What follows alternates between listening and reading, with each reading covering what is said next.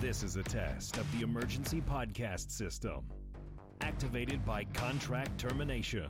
Rumors of our demise are greatly exaggerated. Welcome to Stacy on the Right with your host, Stacy Washington.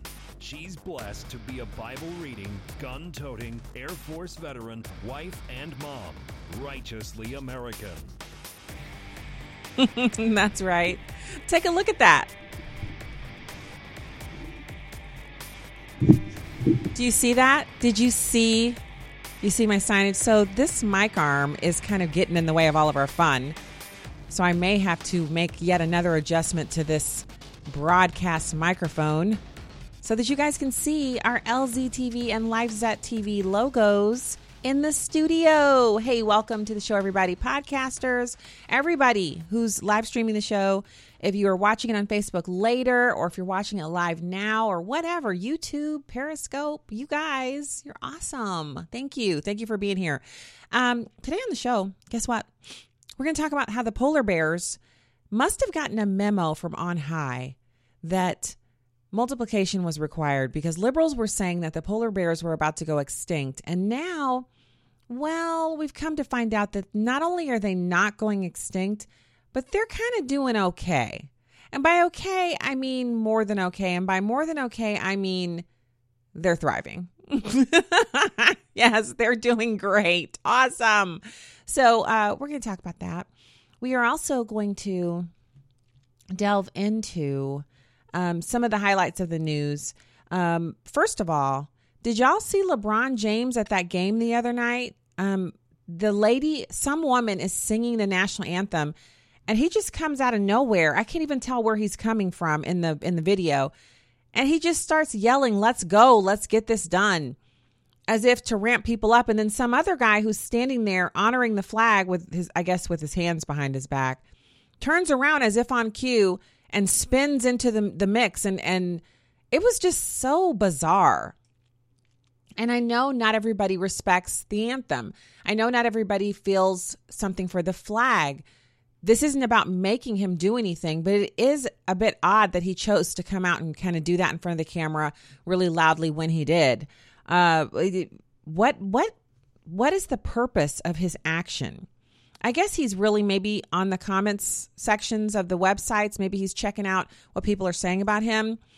And maybe he doesn't like what's being said. Maybe he doesn't like being compared to a Chinese stooge, that the Chinese government owns him and all this other stuff that people are saying about him. So hey to people in the chat room, Mario, Zena, Mickey, Doug, Poss, and Nick, just holding it down. These people are in the chat room. They're regulars. They're in there. They're doing their thing. And then over at Stacy on the right, we have all of our favorites: Chi, Bjorn, Gray Eagle, Richard Layton, Smoke, and Tracy. Wait, am I missing anybody? Nope.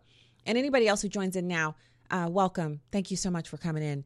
And glad to see that there was a little bit of, I guess Smoke wasn't feeling well, but he's feeling a lot better today. So glad to hear that. Glad to see that on the chat room side.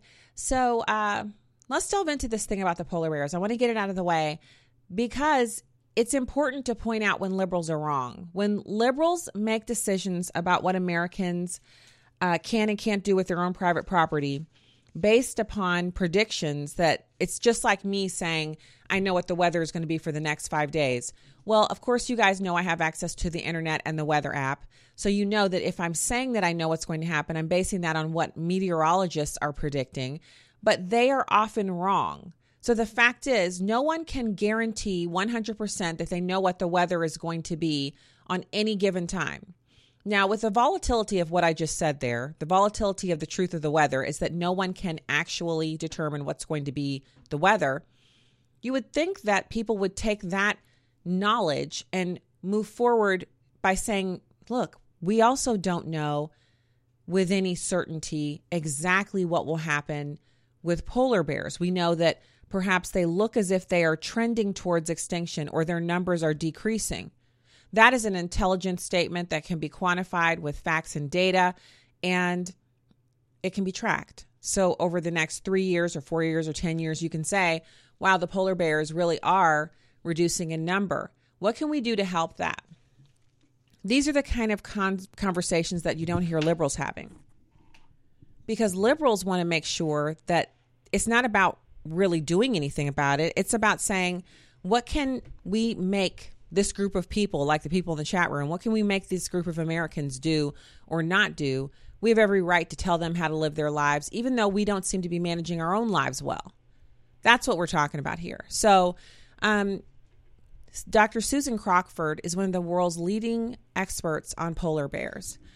As such, she has repeatedly reported the inconvenient fact that polar bears are thriving and their populations are, here's the word that's being used here, burgeoning. Now, just in case people want to know what burgeoning actually means, burgeoning, to burgeon, it's a verb, often used as the adjective burgeoning, is to begin to grow or increase rapidly, to flourish. The thesaurus says it's a verb and is used in the following sentences. The toy industry is burgeoning, flourishing, thriving, prospering, improving, developing, expanding, escalating, swelling, growing, booming, mushrooming, snowballing, and rocketing. Aren't those great terms? Don't you love it when you take one word and you go see what it means, and then I get a little kick out of when I find out other words that are synonyms for a word. Sometimes they can be almost too exciting, you guys. You can tell I'm on the com art side, not the science side. Thank God the children got their dad's brain. So why is the fact that polar bears are burgeoning inconvenient? Well, polar bears are cute for, purposes of looking at them in a cartoonish type fact, or when polar bears are doing something that is considered to be cute, like laying on their backs or tending to their young, it can be considered that they're these really adorable animals. In reality, a polar bear will kill you. Okay, can we just be real here? Polar bears are bears, which means they can kill you. Their paws are like the size of your dinner plate. It's crazy how they're not. It's not like they're running around looking for humans to hunt and kill. But if you encounter one and you don't behave properly, it will probably kill you. I mean, high chance of it killing you. But leave it up to Hollywood and their demonic efforts to make everything that's dangerous seem very, very benign, and everything that's benign, seem totally dangerous. So they have used polar bears as a propaganda tool. And Dr. Crockford's work has been quoted, just numerous times. Her work on walruses has been quoted. She's even written a book called A Polar Bear Catastrophe That Never Happened. No competent scientist has ever taken issue with her work. And the Inuit, a people group who live in proximity to polar bears, actually testify to the problems that are being caused in their community by the fact that polar bear numbers are increasing. But in today's academia, it's not enough to be right, you guys. Being right isn't enough. What is enough? To control the narrative and make things up as you go along.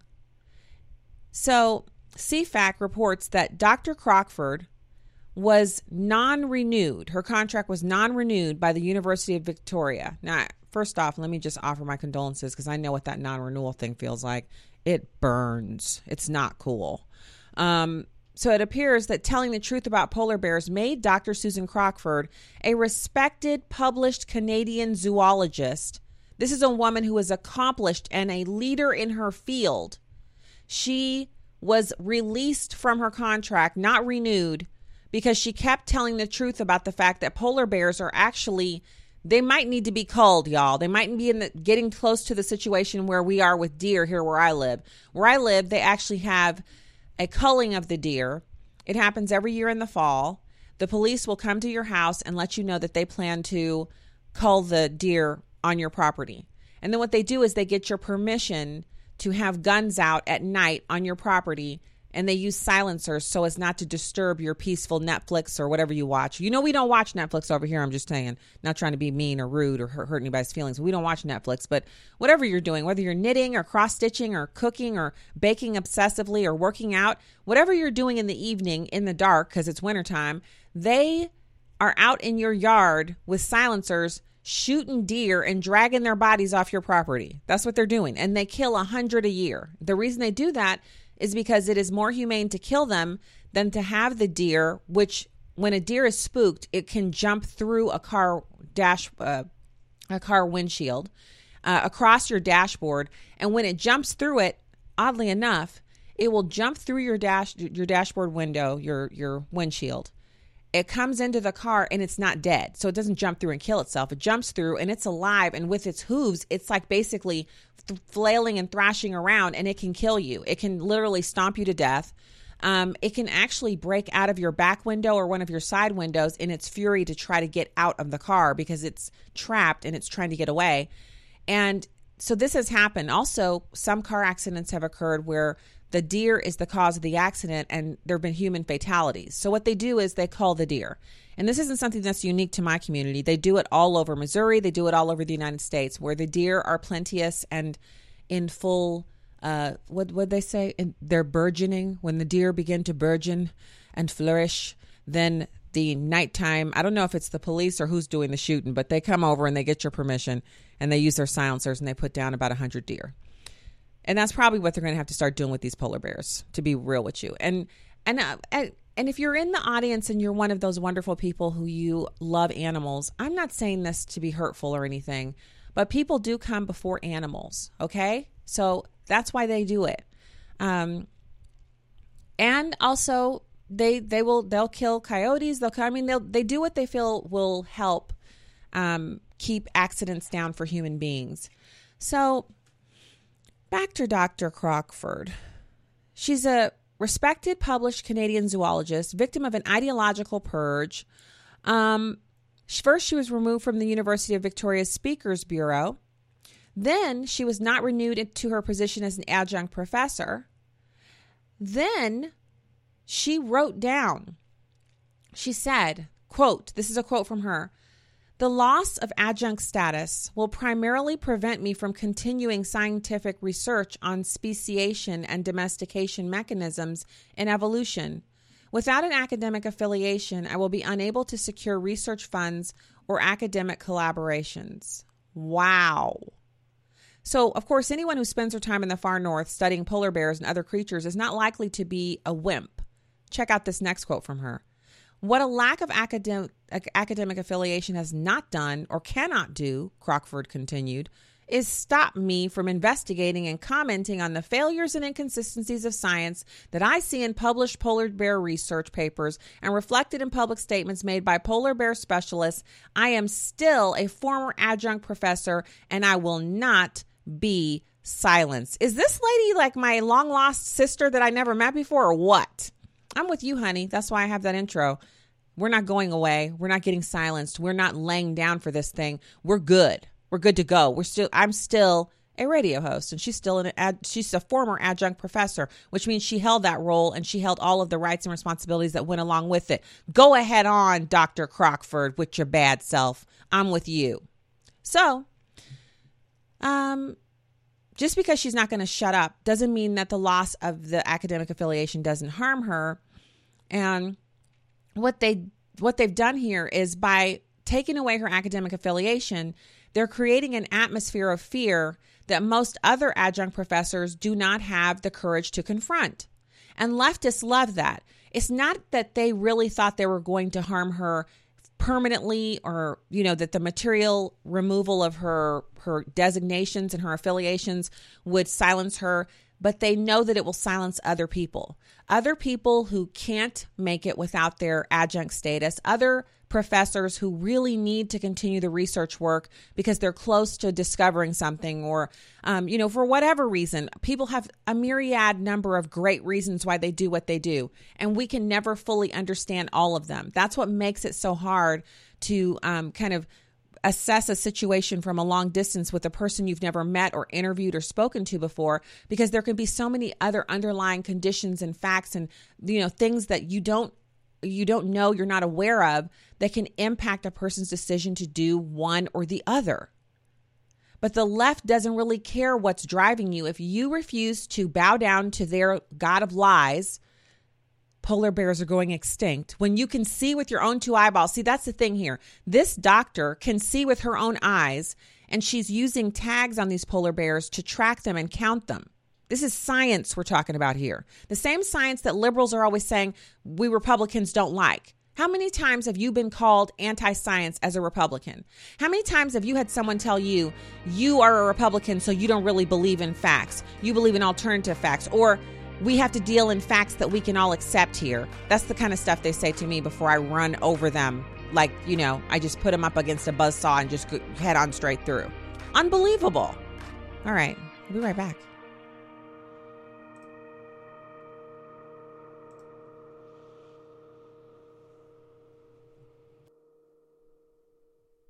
Stacey on the right.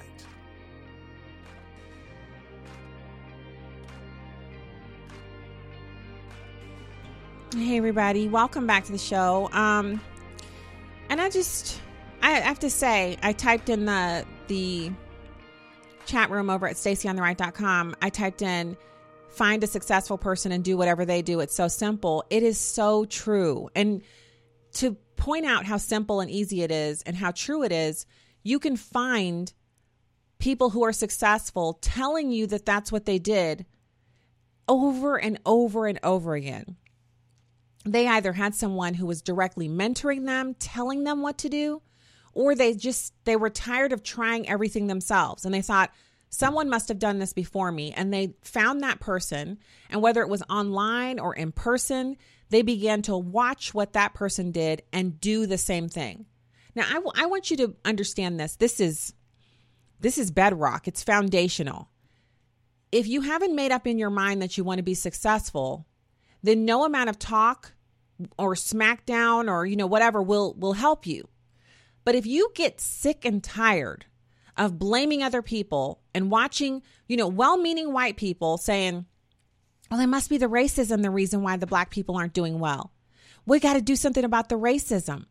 And so you're sitting around waiting on that something to happen. You will wait your whole life. You will waste all of the beautiful God-given years that you have on this earth waiting for some white person to rescue you from the racism of some other white person, when all you had to do was say, okay, I'm just going to try one thing because I'm so sick of living in this neighborhood or working at this job. I want a new job. I'm just going to try one thing.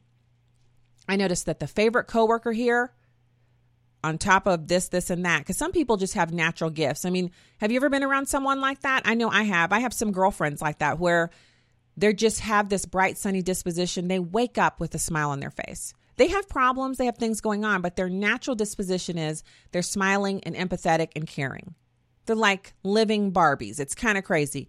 When you're around someone like that, you can almost feels like you're exhausted because that person is so bright and sunny and you just don't have the energy. It's just not there. Well, why don't you pray to God and ask him to give you that energy? I have not always been this clear thinking and really just, I would say, upbeat. And I'm not always upbeat. I mean, you can ask my husband and the kids. I'm not always upbeat. There are times when I am down and I am really negative, and they will say, oh, mommy, that's not true. That's not what God has for you. Or, oh, mommy, you sound really negative right now.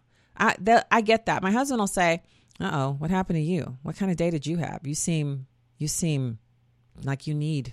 And I'm like, yeah, I might need a nap, or I need to go out to dinner. I'll start piling on all the stuff I need. What I really need to do is adjust my attitude. You don't have to naturally have that disposition. And it's not as simple as, well, I'm going to have a good attitude for 3 days in a row and all of a sudden my life is going to be hunky-dory. This is hard work. It means a change in your personality that you have to basically say, I'm taking this on. But if you want true change that lasts, you can't do it on your own. We can do all things through Christ who strengthens us. Anything that we try to do outside of him by our own manpower or woman power is going to fail, and miserably. So if you want to make change, you have to say, you know what, Lord?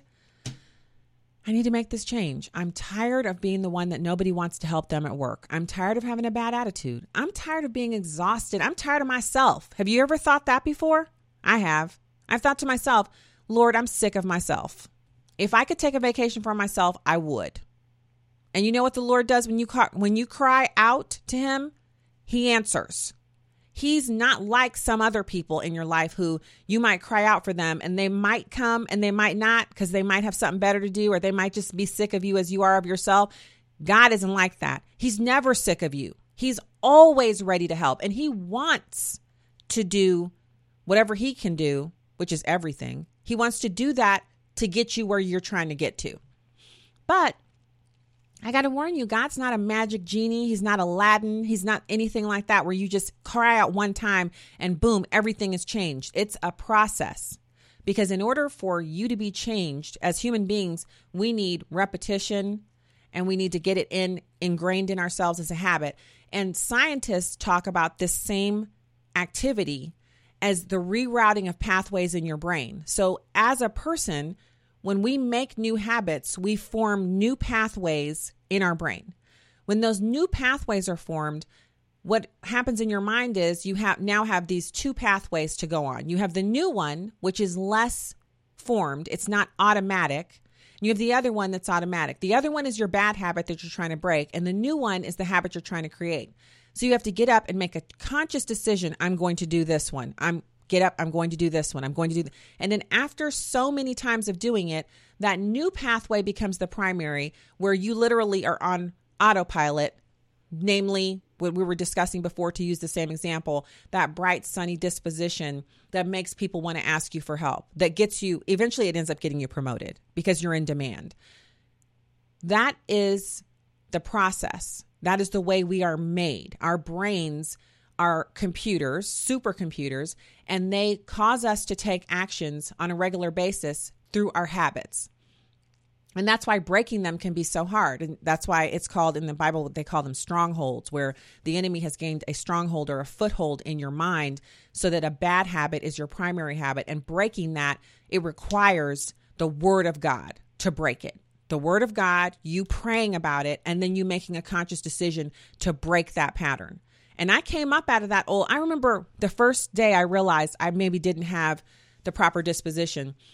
I was at this store in the mall, and it was in the evening time, and I had been home with the kids all day, and I was pretty tired. And then my husband came home from work, and I wanted to go to the store because it was going out of business. And you know, when stores go out of business, they sell the fixtures. And I thought I could get some of the hangers from there because I'm so sad the store's going out of business. It's one of my favorite places to buy the Easter dress for the girls and myself. I would shop there once or twice a year. So I went to this store and I saw a lady there that I'd known back when our youngest child was in, I want to say the youngest was like a baby, and one of the older children, our oldest child, who is 3 years older than the baby, she was the one who went to preschool there. And it was only over the summer. And so I knew the director of the center there for just that summer. And I remembered her being kind of sour disposition. And it was kind of an anomaly because she was working at a childcare center. And usually people who work at childcare centers are more upbeat than that. You know, they're nicer. Why would you drop your kid off with someone who was sour? But this lady was the center director, so she didn't work directly with the kids all day. Anyway, as soon as I saw her in the store, I recognized her. And when I recognized her, I said hello. And she said hello in a very gruff, low voice, and she just looked miserable. And I don't know what was going on in her life. I didn't ask, which I probably should have said, is everything okay? But I just remembered her being kind of like that before. And so as I bought some hangers, and then I left there with my stuff that I bought, and it stuck with me that she was older, working at a childcare center as a director, and she had that look of just utterly dejected. And I thought to myself, well, I end up looking like that if I don't change my overall demeanor. I don't know that I'm at the same level as she is, but I feel like there's something here for me to learn. Why did I see her? Why did I say hi to her and she just didn't even, like, what was going on there? And so I made up in my mind that I would smile more and I would do it on purpose. I undertook it as almost like a job. And every time I would take Madison to drop her off at the preschool where she was going, I would smile. So I'd start smiling in the parking lot, and I would smile until I dropped her off and then smile all the way out the building. If I saw anybody, I would say hello. So she went there for a year, and then the next year she went to kindergarten. And so the next time I saw one of the ladies from the preschool was at Madison's elementary school, and she said to me, "You know what? It's so nice to see you. I miss your smiling face." And I looked so shocked. She said, "Every time I saw you at the childhood center, you would be smiling." I said, "Oh yeah, I remember that." She was like, "Yeah, I miss seeing you there." I said, "Oh, wow. Thank you for saying that." All day long, I couldn't get that thought out of my head because I'd made a choice to smile while I was there because I wanted to avoid being sour-faced, and because I'd seen that lady, that I'd bumped into her. So I'm telling you this story as an example of, first of all, if you're looking at me and thinking I just am this naturally upbeat person, this is 1 hour that you're seeing me. Or if you saw me at the old place, you saw me 2 hours a day, and you probably think, oh, she just always looks, No, I don't. But it is a conscious choice.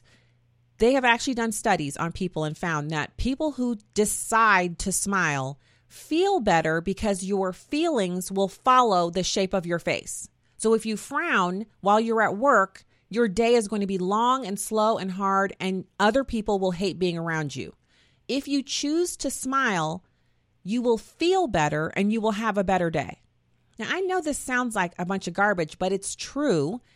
Even the Bible says that a merry countenance does the heart good.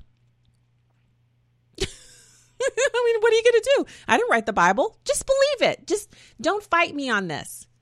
So the city of Madison is wasting their time.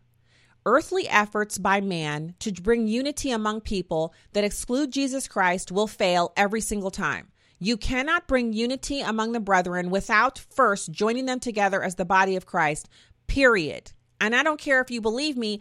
I didn't write the Bible. I'm just telling you what it said. These people are they're saying things to try to fix something. He says it's important not just for systemic issues and policy, but for the effects the culture a predominantly white city can have as well. A predominantly white city that wants everybody in the city to obey the laws, pull their pants up, speak proper English, and be nice at work. That's white culture, or is that just good human culture? I'll let you decide. But the link to this ridiculous story is in the show notes. So now, let's talk about this cruise ship lady.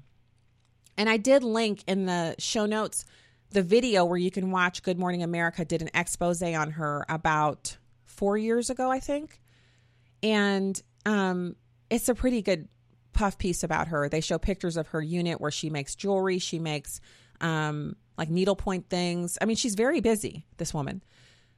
But over at theweek.com, they did a story about our luxury cruise ships, the new retirement homes. And they talked about, and I'm sharing this with you because I find it fascinating that, first of all, there's a doctor on the cruise ship, but there isn't a religious service that's regular on the cruise ship. Now, this woman didn't mention any of that, but as a person of faith, I would be concerned that if I lived on a cruise ship year round, does that cruise ship have, in addition to doctors and nurses, does it have a regular church service? Does it have a Bible study? Now, she's living on a ship. She's the only permanent resident on that ship.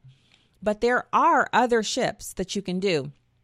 First of all, Wachsetter has written a book about living on cruise ships full time that you can buy. Her book is called I May Be Homeless, But You Should See My Yacht, explaining that she was stuck in a big empty house after her husband passed away. And instead of moving to a smaller home or assisted living facility, she decided to sell the house and start cruising full time. When she made this choice, she'd already been on 89 cruises with her husband and loved the lifestyle. So living on a cruise ship provides her with constant companionship, maid services, gourmet meals, access to 24/7 healthcare and entertainment. And she's visited more than 100 countries, and she's been around the world a number of times.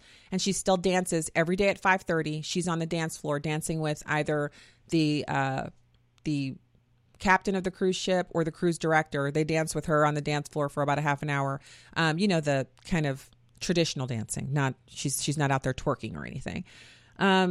So the day before her husband died of cancer in 1997, he said, "Don't stop cruising." And so she didn't.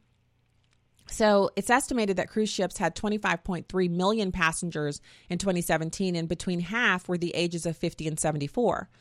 And the cruise ship industry doesn't track those who live on board full-time versus the occasional traveler, but there are new ships being built to respond to this trend.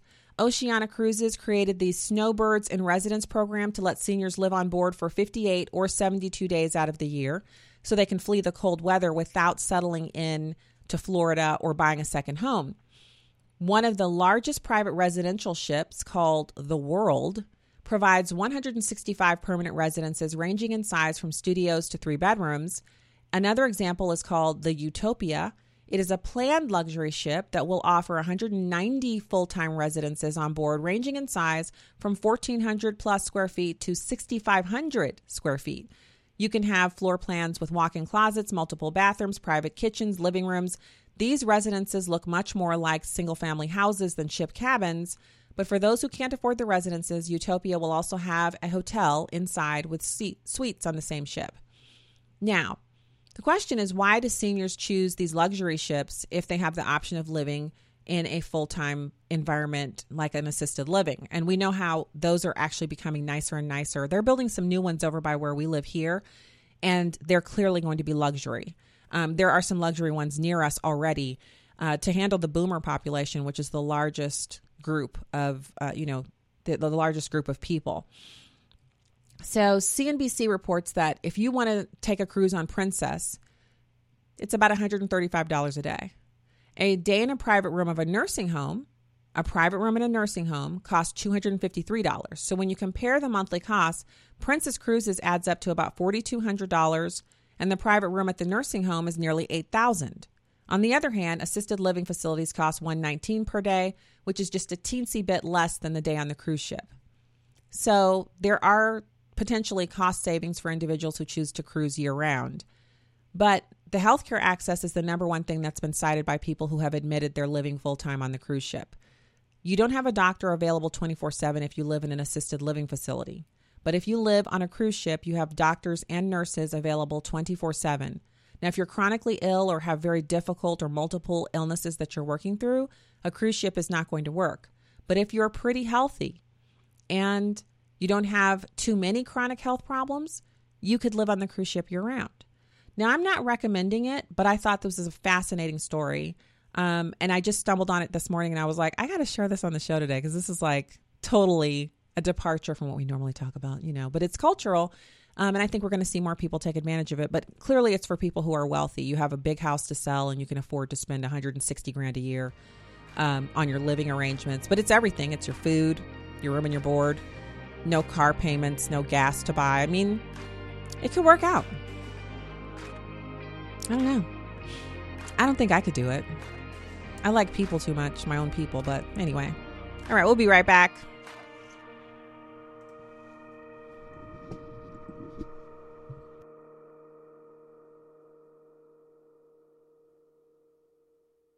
To Stacy on the Right.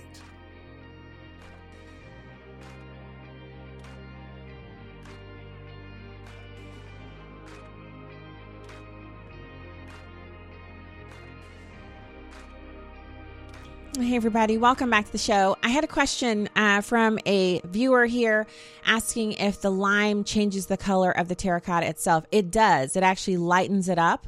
And so depending on how much sanding of the, like you can sand the terracotta just a little bit. And then you can wash it's almost like you're washing the pot with the lime solution. It's 1 part lime, 2 parts water, I think. You'd have to look on the back of it. I was looking at so many articles last night of different bloggers who tried it.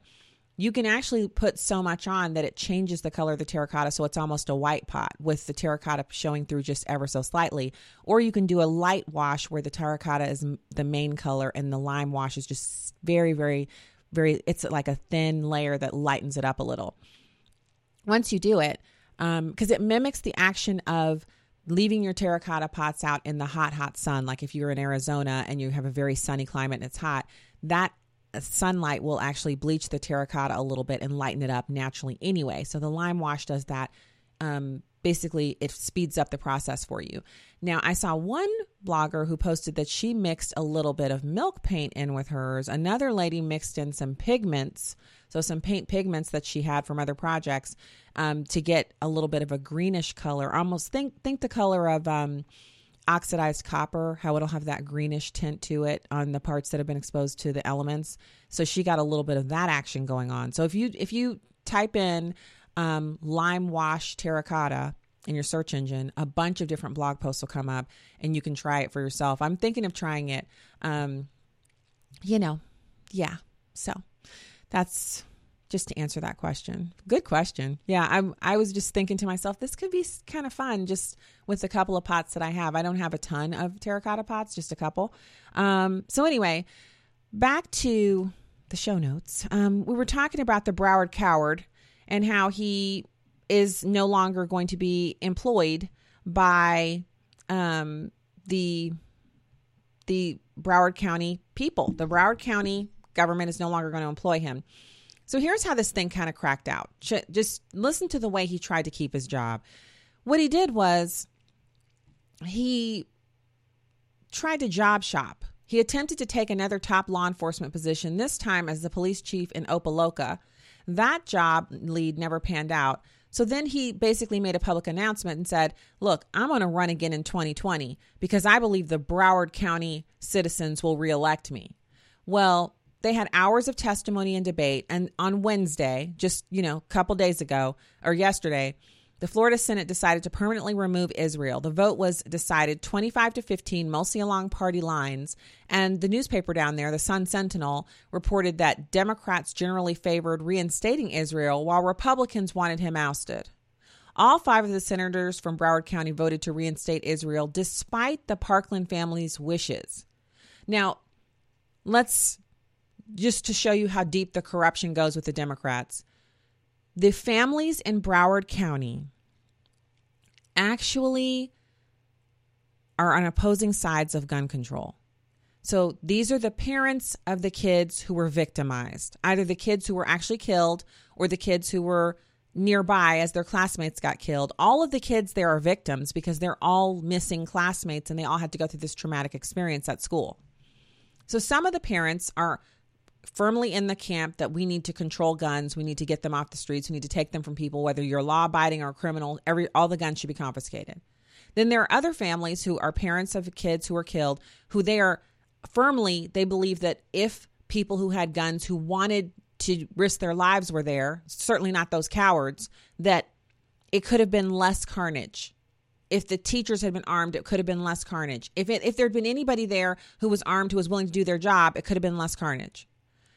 So these families on opposing sides of the gun control issue came together to agree that Broward County coward Sheriff Israel should no longer be in charge. So they were of one mind on that. So for Democrats who voted to reinstate Israel, they literally said to their own constituents, I don't care if you're still mourning the loss of your child. Politics means more to me than the life of your child. I mean, it's stunning.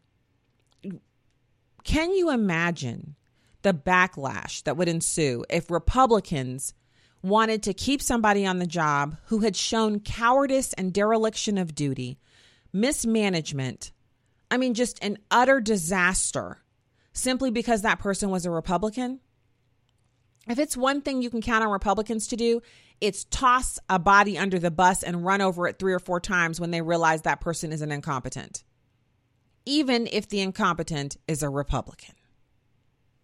It's too bad we don't have that same furor for Mitt Romney, but that's a whole nother show, isn't it? So the governor and lieutenant governor have applauded this decision. It is really great to see it. There's a quote from Lieutenant Governor Jeanette Nunez. It says, today, the Florida Senate voted on the side of accountability. During that tragic day on February 14th of 2018, Scott Israel not only neglected his responsibilities and endangered the public's safety, but more importantly, failed our children.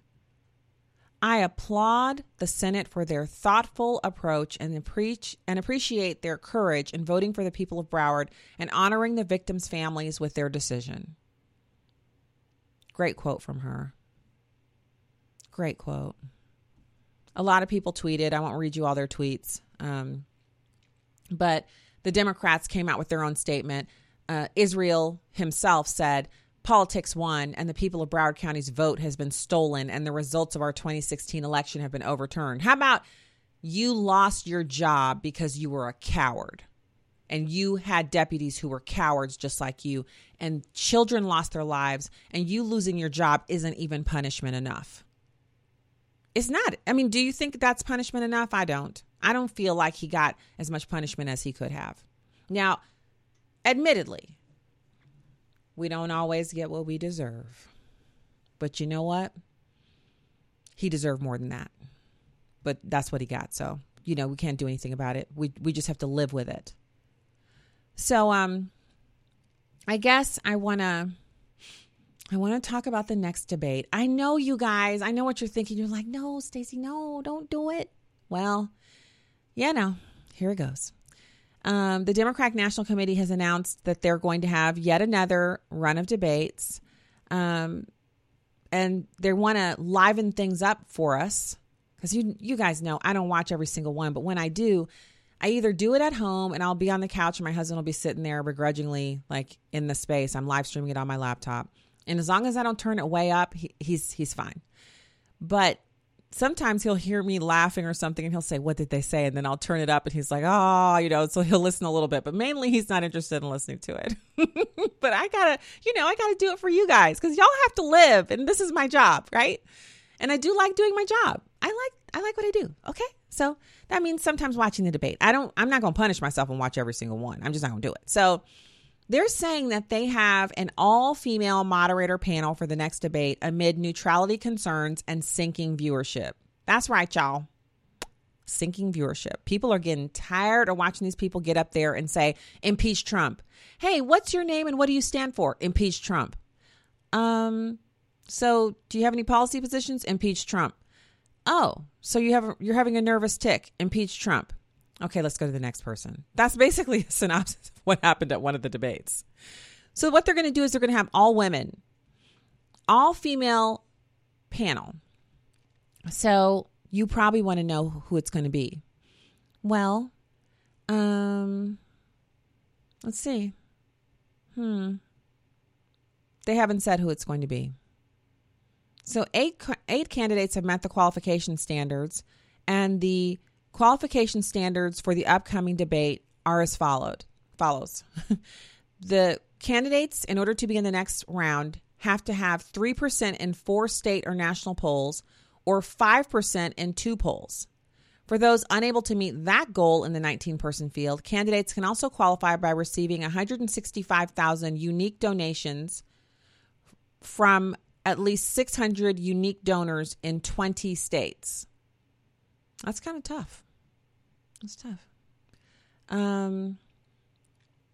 So in the picture over here at Breitbart.com, they show Rachel Maddow. So, I'm sorry, you guys. I skimmed right over the part where they said who it was going to be. The debate is being sponsored by the Washington Post and MSNBC in Georgia on November 20th, and it's going to be moderated by NBC News' Andrea Mitchell, Kristen Welker, the Washington Post's Ashley Parker, and MSNBC host Rachel Maddow. Okay. That's not going to be interesting. I would want them to pick, like, if they were going to have an all-female moderated debate, wouldn't it be great if they had, let's see, Candace Owens, Katie Pavlich, and then 2 of those liberal chicks? No. So if they're going to have 8 people up there, is that what I thought I saw down there? 8 people. So let's say it was 8 people who are the candidates. For the whole debate, they could actually have 3 debate moderators on the stage at a time, and they could have 3 sets of debate moderators. Are you guys, like, what do you think about this? Okay, 3 sets. So each set would have at least 1 conservative on the panel. And for the 3 rounds of debate moderators, they could have in each panel, Candace Owens could be in one. In the second one, it could be Katie Pavlich. And the third one, you know who I'm going to say? Laura Ingraham. Okay? Am I right? Who's with me on this? That would be awesome. Yeah, they don't want any Candace Owens, Richard. Richard says they don't want Candace Owens. They really don't. She's a hammer. Yeah, she's a hammer. She's not just a hammer. She's a sledgehammer. Sledgehammers destroy all the things in their path. Yeah, that's what I say. So, but maybe they would say they wouldn't do Candace Owens because she's not like a traditional member of the media. So maybe if they said no to her, we would still get Laura Ingraham.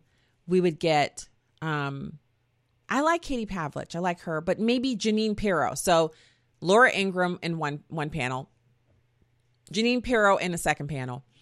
And then last panel, who would it be, y'all? We have so many rock stars. It could really be almost anybody on our side from any genre. You could do Michelle Malkin. She's amazing. Yeah. Ooh, she's whip smart too. They could not pull anything over on her. And the questions would be epic. They would be the best questions. Like Donald Trump says, oh, wait, no. So many good people to pick, but what if Ann Coulter was one of the questioners? Oh, Ann Coulter. Oh, you'll know she's my sister from another mister. Ann Coulter. Yeah. Barbara's one of my favorites on comments in here. Barbara says, I'm with you 100%. Owens, Ingram, Pirro. Is that not awesome? Dorothea says, Michelle, yes. I'm right? I've got it. Ricky says me. Y'all, they would not let me on that stage because the questions I would ask would be like volcanic hot ash raining down on the heads of those Democrats, and they could not take it. And I don't think any of those people would sit on the same stage as me because, well, I got a bad rep. I'm kind of, a little bit crazy, a little bit rock and roll. Yeah, but I was thinking of people who are like nationally recognized people that a lot of people would say, oh, I know who that is. I think the names that I threw out are good, and I think my idea is good, and I think you guys also have great ideas, which means these are the best ideas. These are the best ideas because we have the best ideas and we have the best people, okay? Just ask anybody, especially ask President Trump.